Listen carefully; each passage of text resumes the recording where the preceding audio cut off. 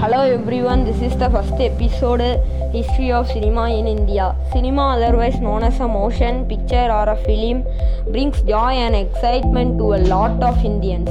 We Indians have made a cinema an integral parts of our lives. It's not just the kids in the millennium era who find it fascinating, but the tradition of cineplane was present since its inspiration. Films in itself have encountered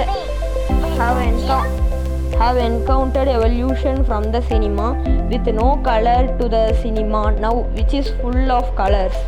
From the multiple reels to the single show reel, from zero graphics to no comments. Thus, Darwin's theory of the evolution holds good for cinemas as well.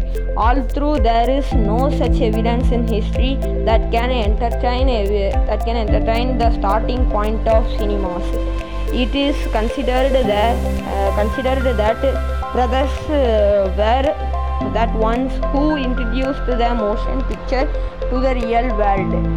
India witnessed the first motion picture in the late 1910s and was introduced by late Duvandriyaj Govind Palke, also popularly known as Dada Sabir Palke.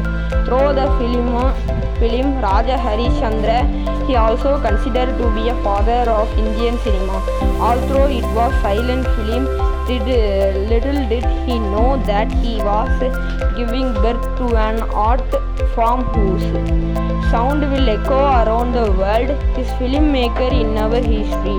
Although it took nearly 2 years after Raja Harishchandra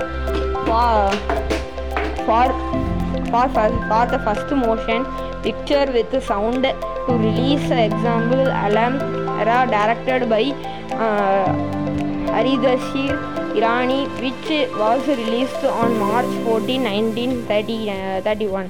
And the seed of a color Indian cinema was also showed through Kisan Kanya, directed by Modi P. Gitwani in 1937.